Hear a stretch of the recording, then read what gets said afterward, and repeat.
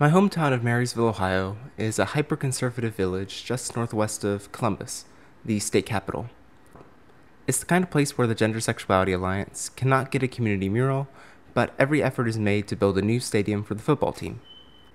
On August 20th, the booster group for the Marysville High School football team released their senior photo, in which members, clad in school jerseys, stood on a rusty locomotive and hoisted numerous flags, including 3 desecrated American flags, which derive from Thin Blue Line USA, an online retailer. The company's signature icon, the Thin Blue Line American flag, already has a seasoned history with white supremacists and is unequivocally politicized. Nevertheless, the football team claimed that its only motive was to support first responders. My friends Sarah, Dayo, and I all graduated from Marysville High School. Understanding the context in which that flag was raised, the 3 of us condemned the picture and sought to educate the Marysville public on why a symbol with such contentious ties does not belong in a promotional photo. Sarah, who goes to The Ohio State University, was the first to speak out on Facebook. Them like saying this is for first responders and saying it's for family members, but never ever having a photograph like this before and having it in our current climate and with like very recent clear events, it's hard for me to say like this is just a coincidence. Like they didn't have an ulterior motive behind posing the football team like this. She found herself at the center of some of the most abominable speech one can fathom, the kind of hateful ignorance that's endemic to social media, where pro-Trump memes coexist with death threats. I myself created a petition to the superintendent, which was met with a counterpetition and ridicule by a conservative media outlet. Dayo, who attends the University of Chicago, wrote an op-ed that explained the horrors of the flag specifically, but also Marysville's reputation of racism in the school system and beyond. The community repudiated her views as well. I feel like the common understanding of the community was like, oh, these people who don't want to talk about race, don't want to get into confrontation, don't express strong opinions. And then for this to happen, to see how like the community actually thinks, how people actually react, was very enlightening.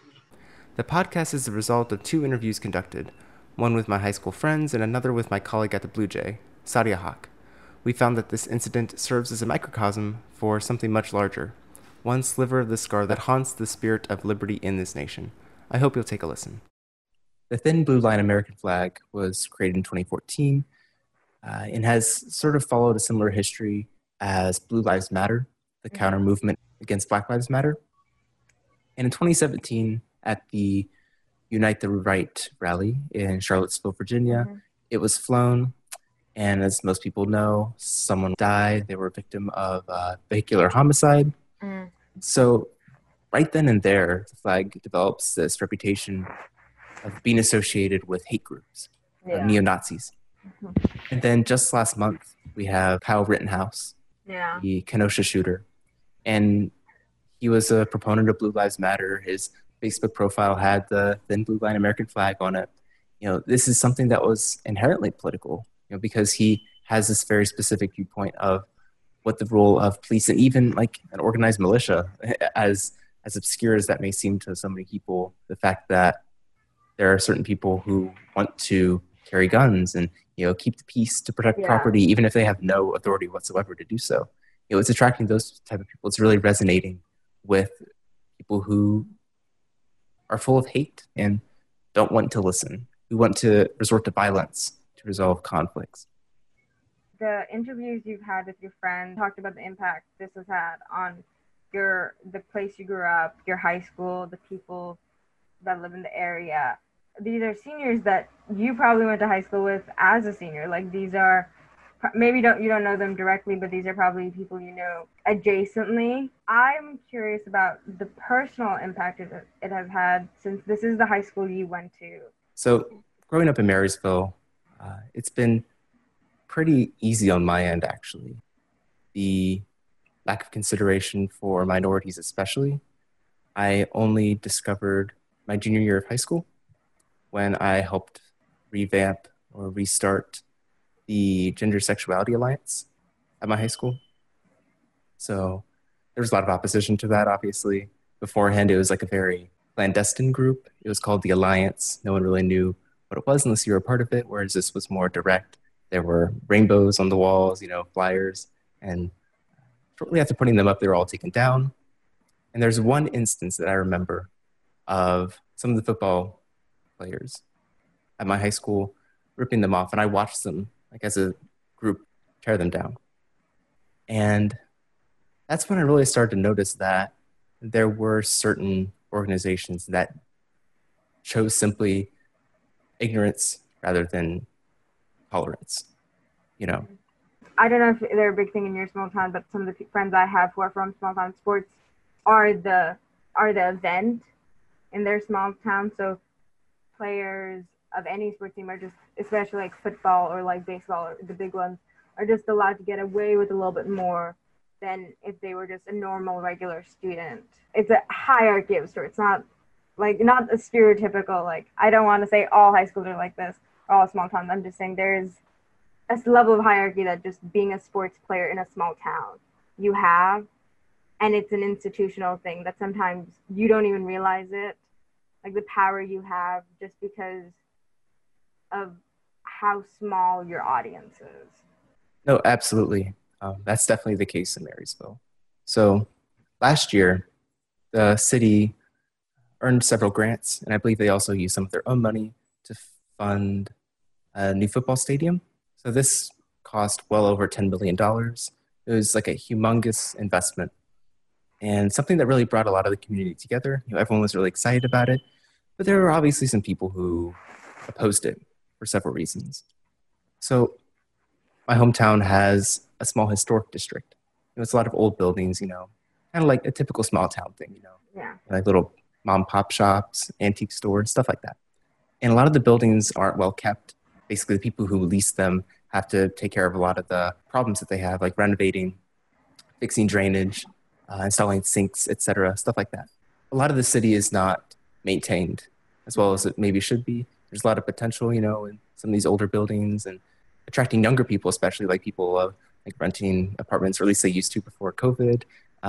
Like loft areas that are renovated. That's kind of cool, But perhaps the most egregious example of how that part of town has been neglected is the old theater. So this is a theater that's been around for, I believe, close to a century. And it's been under plans for reconstruction for the past 12 years or so. And just a few months ago, while they were trying to, fix the ceiling, I think, the whole thing collapsed. So not only was this a project that took over a decade to plan and figure out like how they're even going to go about restoring this theater or replacing it, it just kind of all goes to shit. Or I guess I'll rephrase that. It all falls apart. A lot. It shows that some parts of town just don't get the attention that other parts do, even if they would offer, real cultural possibilities. Maybe that would connect people in different ways. There's no movie theater in my hometown, by the way. This is like the only one, the only potential one. So I guess it's that narrow purview of the community as a whole, where sports are like the main attraction. That's the only thing that really matters in terms of entertainment in the city. That and the marching band. But the marching band is obviously inextricable from Friday Night Football. So it's all tied into that. You can kind of understand, like what you said, there is an hierarchy. Some parts of the community are more important than others. And that means that certain members of the community get special treatment. And also have a larger influence. Yeah, definitely. If it was a small organization, maybe there'd be less attention, but this is the football team, like the main attraction of this town. And they're the ones who are so publicly showing this opinion, even if that wasn't their intent.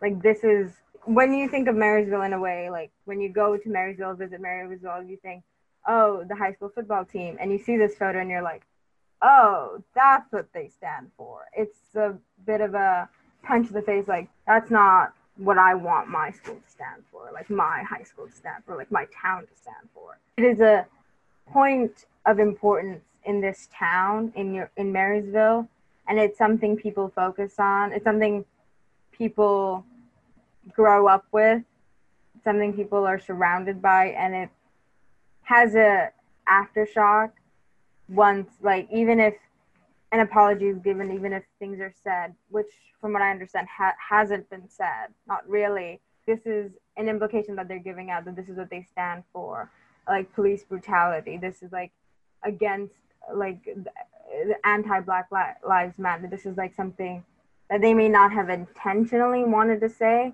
but have inadvertently said with this one photo because of how important the football team is to your town and just how prolific that photo will become. And that does make it an unfortunate linchpin in this whole controversy. It's a difficult thing to manage, especially with the presidency that we have, especially with what's going on with the pandemic, what's going on with the Black Lives Matter movement in this country. It's hard. And with just the inherent tribalism of our political system, like this two-party system of being a Democrat, being a Republican, being liberal, being conservative, it's hard to define what it means to be apolitical. Because as you've said, apolitical in this country is actually deeply shaped by your own personal politics. People like you, teenagers, high school graduates, go to college, are exposed to different views, and usually they stay in college for a good portion of the year. They make new friends, they have new ideas, and they go back home for the summer or breaks. But now this pandemic has forced people to go back to their hometowns, go back to places where they're usually not at during this time. I don't want to say people wouldn't focus on if the pandemic wasn't happening, but I think because everyone's at home and everyone is either on the computer or just on their phone, like on social media, because there's just a limited amount of things that you can do during this pandemic, it's so much easier to see just how diverging people's views are, even in rural towns, even in urban areas, because like you said, you didn't really realize that there was tension, like political tension, until your junior year when you got involved with like the LGBTQ group. Like it just wasn't in your periphery, not just because you're white and cis, but also because it's just not something you're surrounded by. But easy to like sweep things under the rug once you're not like attuned to every small microaggression, every small incident that happens. But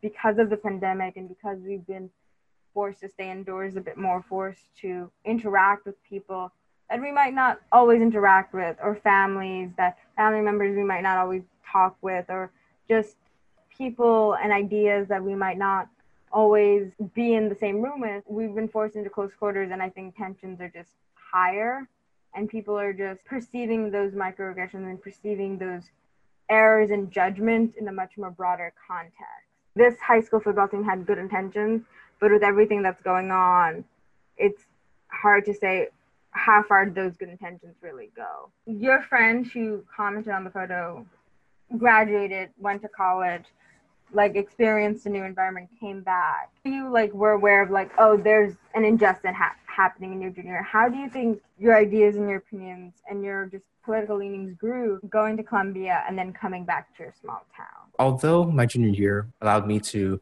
see some of the lack of tolerance that existed in my community, I did not understand how the community understood race.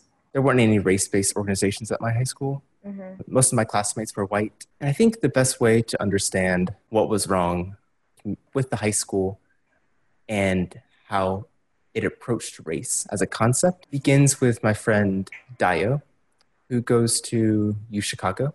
She helped lead the first incarnation of the Gender Sexuality Alliance at MHS. For one of the meetings, she constructed a lesson plan that dealt with race. My friend Dayo was actually threatened to leave the group because she had this meeting that dealt with race.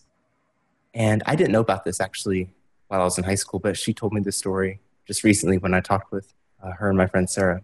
The reason why I joined the club, and maybe this is hindsight speaking, but I remember we had this meeting on bullying my freshman year. It's like our annual bullying meeting is what we even label it. And they were just saying stories about how they've been bullied all their life. A lot of it was because they were gay, because they were gender non-conforming. And these are crazy stories, like people saying, oh, I was pushed down the stairs. During our freshman year, there was a senior who was trans. And I would even see her, like, I would even be in class when she's not in class, seeing people talk about her behind her back, just the nastiest stuff. And I think that's why I wanted to join the club, because I was just like, wow, the offenses are so apparent, and like, so like the wrong is so explicit. And in some ways I kind of felt like, oh, this would be a platform for me to learn, to be an ally. And then maybe hopefully like they would be an ally for me. I remember this meeting clear as day because I was pissed off. One, because I felt betrayed a little bit, because I had already been voted in as like one of the 3 new leaders of this club. I kind of felt like, oh, you like me enough to vote for me to be your leader. But then also the counters to my position were like, oh, we've gone through a lot. We've actually gone through racism. You don't know what you're like, we've gone through hate for being myself too. But it was in a way to just invalidate having a conversation about race. So again, it's like a white club, but I felt offended because it almost seemed like they wanted to put these oppressions on the totem pole, and that theirs was just more and more important than the ones that I had to talk about. I guess the curriculum of the club was already set out, and it wasn't about race until this one meeting. It really did seem like they said, oh, like racism is not the offense, like it's not that bad. Even though there's such like overlap, it doesn't make sense. Like homophobia overlaps so much with racism. To have a conversation that doesn't incorporate both is misleading. Club members were frustrated because they wanted it to be mostly just, gay, lesbian, trans issues without the whole race, intersectionality being discussed or brought up at all. And that's a small issue, but it speaks volumes about where the community stands on race. And one could imply or even use this incident to corroborate an argument that states that Marysville is somewhat racist. I do want to include this other event that occurred earlier this year. Mm-hmm.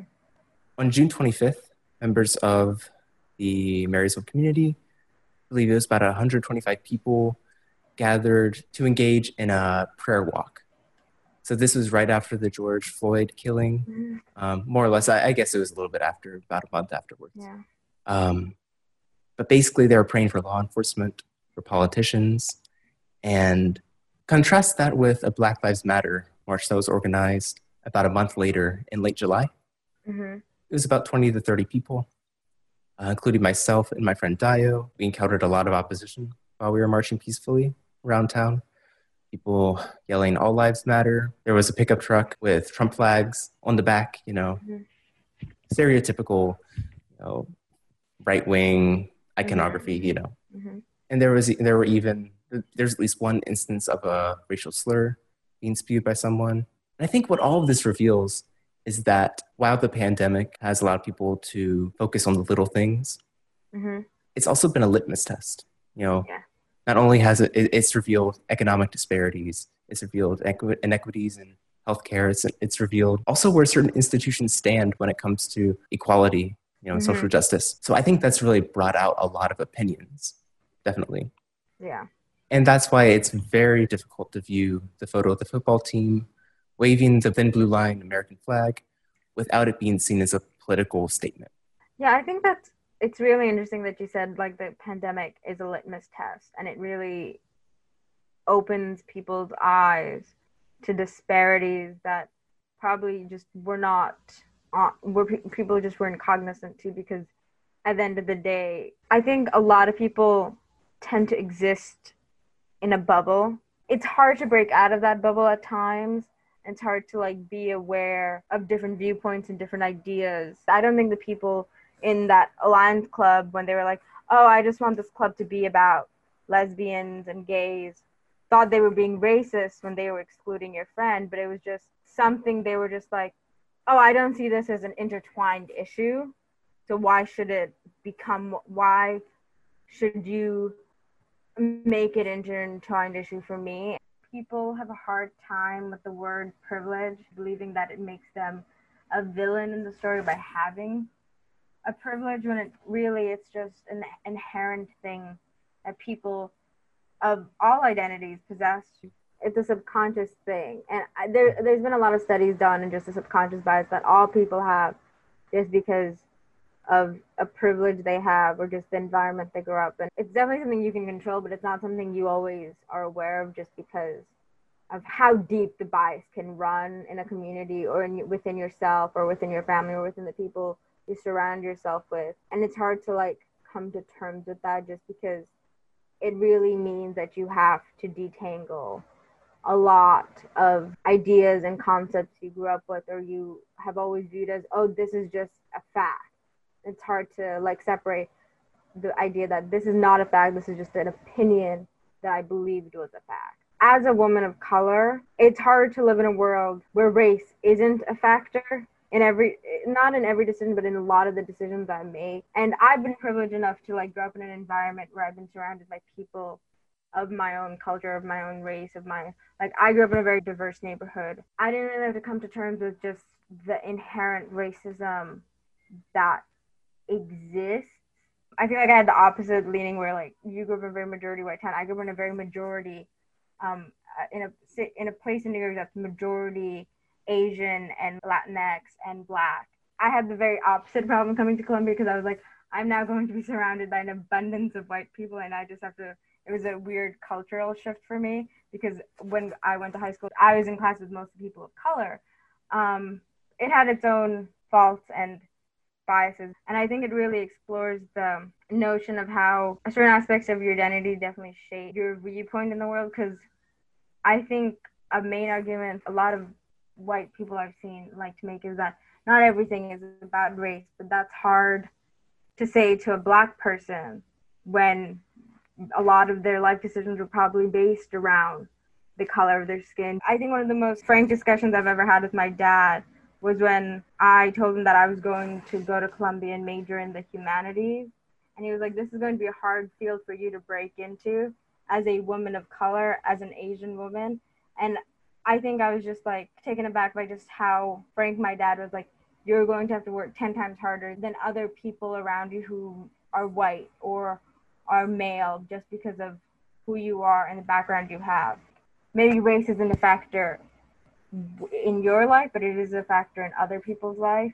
The same way like how gender might not be a factor in a cis person's life, but it is hugely influential in a trans person's life. We've talked about like how it's impacted you, how it's impacted your town. The school, the people involved haven't really directly acknowledged the error in judgment they've made due to like what's going on in this country right now. I know you've said you've made petitions, you've called them out. What do you think, in your opinion, should they do to make it right? The school has written a resolution. There were obviously a few on the board that did not agree with it, but what was officially said was that flags mean different things to different people. And because of that, there's no reason to say that there was a mistake made. There's no reason to have a discussion about what the implications are of using that flag in the photo, or how it could alienate a minority of Marysville's population. There's actually a Black student on the football team, and they're in the photo.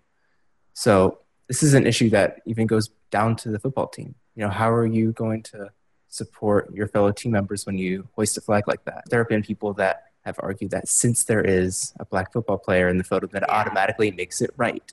It's a fine line to walk, deciding where you want to raise your voice and separate yourself from the larger group, and where you just have to like hold your breath, accept it, and move on, because maybe I don't stand for it, but at the end of the day, I am just one student. I am just one person. People claim that, is it racist if a Black person is in the photo? And a point could be made to the Black student who decided, I'm going to take part in this photo because it is, one, his senior photo and he has a right to be in it. And two, at the end of the day, he also could have been like, I'm taking one for the team because I don't want to create a division within this team. I don't want to force my political opinions to overshadow a unified team photo.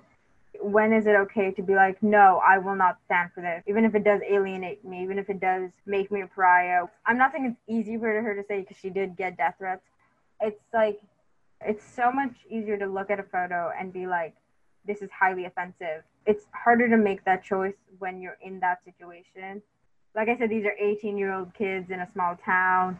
They probably don't understand the deep complexities of this flag and of their implications. It's really hard to be like, oh, this photo is going to blow up and everyone's going to be like, take this photo down. This is deeply controversial. It's just easy to just accept it, stand in the photo and be like, this is one unified team. One reason why some people go to college, is to escape that, is to, deliberately move away so that they can learn to understand new perspectives that they might not have grown up with. On a philosophical level, it's almost a selfish act, right? If you're a minority in a small town and you feel like you're not accepted, for your own mental health, for your own safety, it might be best to just move away. Like, I am here right now. I'm in Marysville. I don't really have, other than like me being like at school, like my family doesn't have like the like capability like to move. But like I made a list of all the things in my house I need to fix in order to move.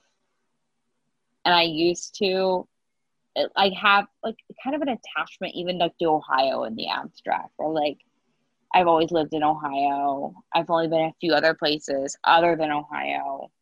And now like I don't want to be here anymore. Like even like Columbus isn't good enough. Even like living in a place like Worthington isn't good enough. Like I want to be gone. Like I ends up looking at like Seattle and looking at like Portland and be like, I don't want to be like, if this is what like people are like, I don't want to be here anymore. Like I don't know if I can do anything like to change their minds. And I don't know if that's like me running away from the issue. Like I'll feel that way. Like I'm done with these people. Like I can't fix them. And I don't know if I'm like running away and being like, and like trying to find like-minded people. If that's like me being like selfish, or if that's just me being like this, like I'm like talking to a wall. Like there's no possible way I can tell these fish what water is. It's just easier to be like, why should I force myself to be in this uncomfortable situation and live through that emotional burden when I can just move away and meet people who are like me, who will accept me, who I won't have to justify my existence for, justify my life decisions for. The situation becomes a little bit more complicated when those same people who move away have also contributed a lot to the community itself, to the small town. My friend Dayo, who attends the University of Chicago, as I said, she started organizations at her high school. She started a small business, and that allowed minorities in the community to collaborate and feel good about themselves and foster this confidence that was lacking. It's super important to ask that question of whose responsibility is it to address these issues. And once you start thinking of answers to that, this hypocrisy starts to reveal itself. Right? At once, a community like Marysville is very conservative, but at the exact same time, just like what I would assume most high schools, there's always a senior assembly where students who are going to college or the military, stuff like that, are acknowledged. There's a sentiment that this is the next generation. Look at all these people going to all these great colleges. Marysville might be racially tone deaf, but its high school is decent. It's not a horrible high school. Aside, like academic-wise, like there are AP classes. Like the curriculum is there. It's just how the curriculum is presented does not include everyone. That's the issue. But getting back to how students are venerated for their accomplishments, it seems very short-sighted because at once the school wants to look good. Like, oh, this person went to Harvard, or this person went to University of Chicago, this person went to Columbia, Princeton, Then what happens to those students once they go to college? And more importantly, what happens to their relationship with the community that they grew up in?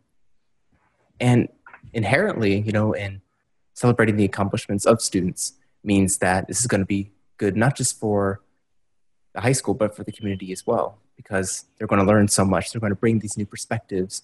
This is going to be a generation of change, new possibilities. But then, you have incidents like, this football photo, which reveal just how tenacious those original viewpoints really are. and how dominating they are. Mm-hmm. I mentioned that I created a petition, to demand the superintendent address the inherent racism of the photo, or just even open up a discourse. And a counter petition was created by someone in the community, and it garnered over twice as many signatures.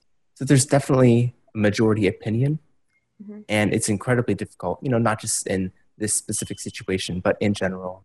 I think this is a case study in how one political opinion can definitely override another, and at the same time claim to be apolitical. This is just supporting first responders. This isn't supposed to be an attack on an opposition, but inherently it is because of the cultural context. And with my friend Dayo, she's included Marysville in her discussions on this issue. It's not just, I think this is offensive. In her op-ed, she wrote, "We must do better." She wants to feel part of this community. She wants Marysville to be her hometown. She doesn't want to alienate herself, even though she's gone to college. Like, she doesn't. She told me that even though that she only lived in Marysville for 7 years because she grew up in Chicago, she considers Marysville her home. So, and she's really made every effort possible to make that a reality, to make this a community that supports her. Like, she wants to feel included. She's, as I said, she's created organizations. She's been very politically involved, outstanding student, obviously. And none of that seems like enough.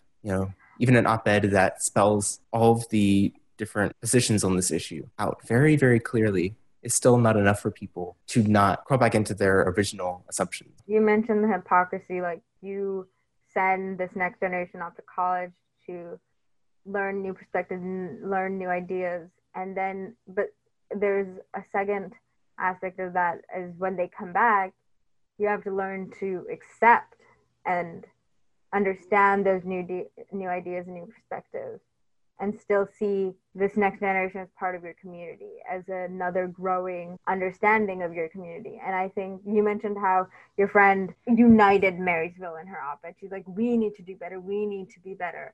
Like, she wants to be part of this community, and she is a part of this community, and she wants to make her community better. And that's a selfless endeavor. But at the end of the day, the community itself has to accept the fact that this is a member of our community. She has felt wrong, and she is justified in this feeling. And it really speaks to the idea of, like, whose responsibility is it to educate people on disparity, on differences, on just the idea that on different perspectives of life. You said your friend Dayo created organizations, created clubs, did all those things to, like, foster a community for minorities and people of color in your town. But at the end of the day, she was like, what, a teenager in high school when she did these things? Like, how much of it was really her responsibility to teach people her own age or people in adulthood about how you need to respect the lives and understand the lives of Black people, of other people of color, people in the LGBTQ community? Like, how much of that is her responsibility? It's going to be harder for people in a minority, people of color, to live with this blatant kind of exposition before them. Like, this is a perspective. This is their stance, and they refuse to apologize for it. They refuse to see the problematic nature of it. And it's not like parents will have a choice. Like, they will have to send their children to these high schools. These children have to attend this school and know that at the end of the day, this administration, this institution doesn't want to support me. It doesn't want to stand for me.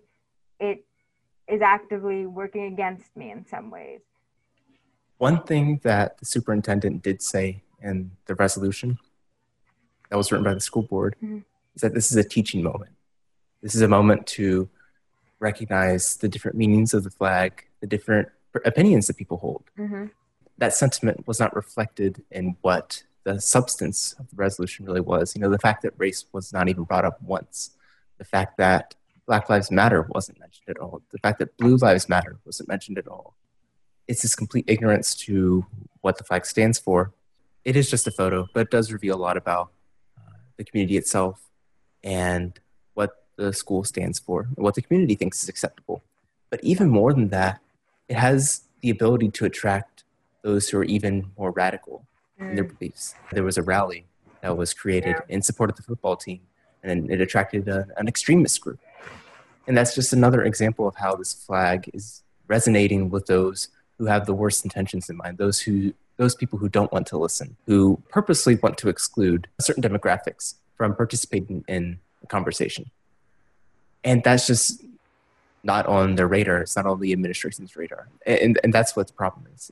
It's not the football team. It's not the individuals. The fact that they want to support police might itself be seen as an issue with some people. But I think the issue is more, it's less that and more just how you go about supporting law enforcement. Or like if one of your family members is a cop, how do you show support for them without alienating a group that faces inequities? If it's a teaching moment, why don't they actually teach something? Teaching moment, it's a buzzword. It's one of the many buzzwords organizations love using when they want to excuse an action that people find controversial, and all it's doing is allowing people to remain ignorant. Because this could have been a teaching moment. The administration could have taken an active choice and been like, this flag, we had the intention of wanting it to support this thing, but it has a history of supporting this, and we want you, the community, to know that.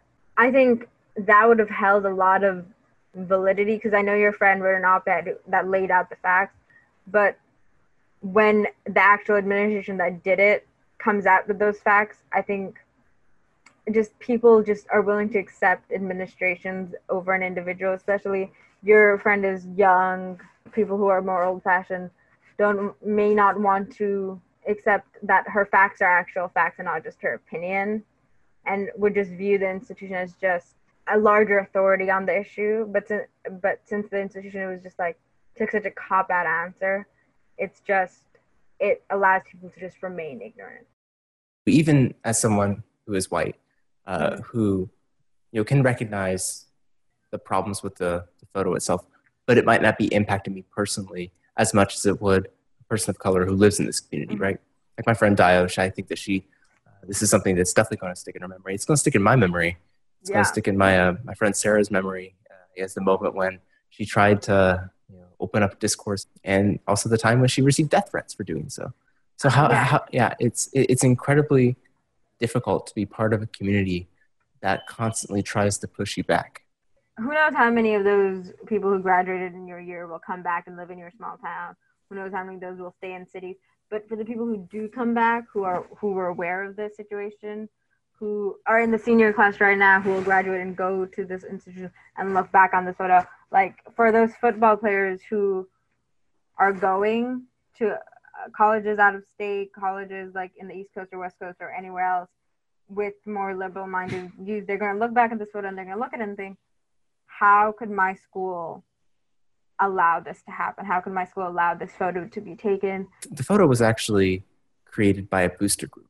Legally, it's not the same entity as Marysville Schools, as an institution. It's a separate group, but it does receive funding from the school as well as from outside sources. So it's connected. And even with that, without including that, the fact that these football players are wearing their jerseys, the fact that they're holding the Marysville Schools flag, this is school-sponsored speech, really any way you slice it. And even if someone wants to make the argument that because the booster group is separate from high school, it means that they can really posit whatever political beliefs they have, that raises the question, what is the relationship between a booster group or like an outside organization that solicits imagery connected with another institution, and whether or not that other institution is liable for any of the speech that the booster group expressed. The photographer herself was never the target of our concerns, of my friend's concerns and my concerns. We didn't even know who she was until she spoke out herself. And I don't know if she did it to try to take heat off of the football team when there wasn't really heat on the football team. It was on the school district, and tried to I don't know if it was a business move to get stuff for her, but people are posting I stand with Robin when she just took the picture. I know she's like, oh, the boys picked the theme, they decided on what to do, but you just took the photo. Like, you didn't have any stake in this, like, other than, like, you took it. You didn't plan it. You didn't orchestrate it. You didn't bring the flags. So, like, the fact that she, like, put herself in the middle of this as kind of, like, I'm the voice of reason in this, like, I don't know how, like, intentional that was. People are really rallying behind her and, like, this is who we need to support. Like, this is the right kind of woman. Yeah. She wrote this long post, defending, in a way, herself, even though no one was really opposing her in the first place. No one was really attacking her. And her main argument, or at least her perspective on the issue, could be summed up with one question, which she wrote: when did we stop looking at things through a lens of love, instead started using a lens of hate?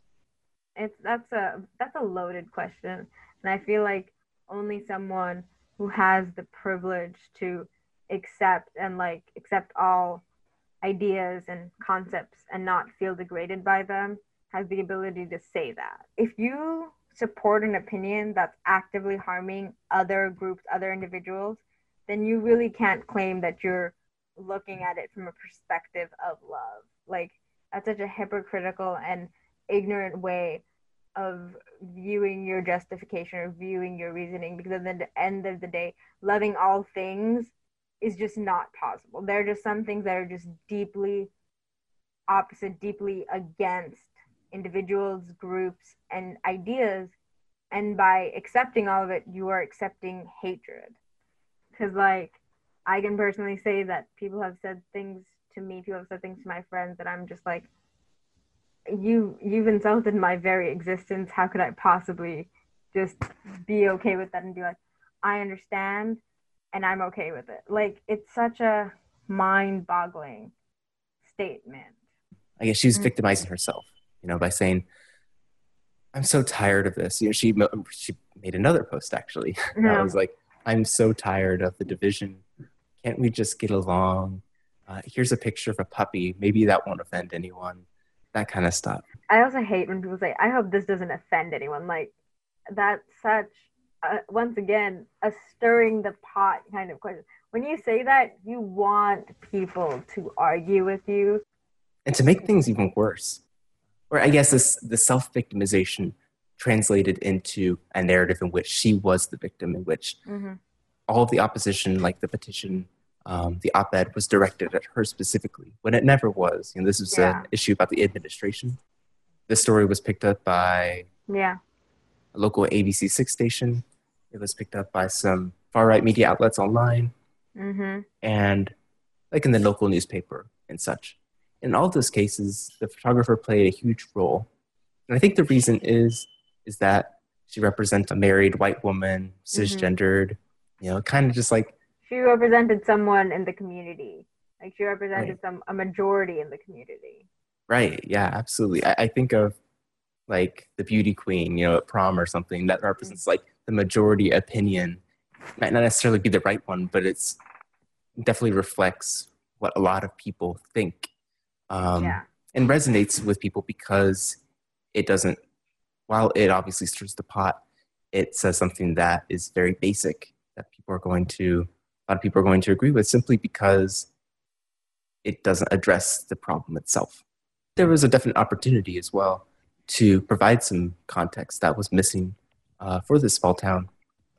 And unfortunately, the news media failed, and there's really very little. I think that's a huge problem too. There's very little that my friends and I can do. There's very little that college students in general can do in this kind of situation when they have been exposed to different perspectives and they want to inject those into the community they grew up in. But there are so many different factors, from the school administration to the community itself to individual students and local media, that can really craft a narrative and choose to exclude some views and really elevate others depending on how likable they are or how inoffensive they are, or even like the personas that people create for themselves that make them more appealing. It's going to be a hard thing to come back from at the end of the day because of how integral the football team, high school, and the high school is to the community as a whole. And I will say, whatever their good intentions may be, the thin blue line has a lot of historical context that is seeped in hatred and negativity and violence. And the flag itself was created not in solidarity with first responders or people dealing with this pandemic, but by a much more independent capitalist force that just wants to, I think, in my opinion, provoke controversy and provoke debate and this kind of anger in people. There's a limitation to how much we, as a generation, college students, teenagers, young adults, can play a role in shaping and bettering our communities if our communities aren't willing to accept that change, if they aren't willing to hear us out and to accept us as a member of the community wanting to make this community better. I agree. I can only really hope that things change, that in due time, those involved in this incident come around and start to actually understand why people thought it was offensive in the first place. And that dialogue, that open dialogue, is so important. Mm-hmm. And one that's incredibly difficult, admittedly, to accomplish on social media. But even outside of that, there are no limits to how that discussion manifests itself. Like my friends and I, we're trying to make something positive out of this and create a new organization that allows students to ask why more often. It doesn't have to be a nonprofit or something like that, but it could be, maybe we raise money to have this sort of organization and bring it to the school, see if they latch on. It could be that we raise money to like have a books and then sponsor a debate about it. Like we could raise money to like bring books to the school and sponsor a debate. Because as much as we did get pushback from you pushing back, Sarah, there was a lot of support, and I do believe that there will be a lot of people who would be personally invested in having this sort of tangible thing come to fruition. Yeah. There was at least one person on like my post that was like my clarifying post.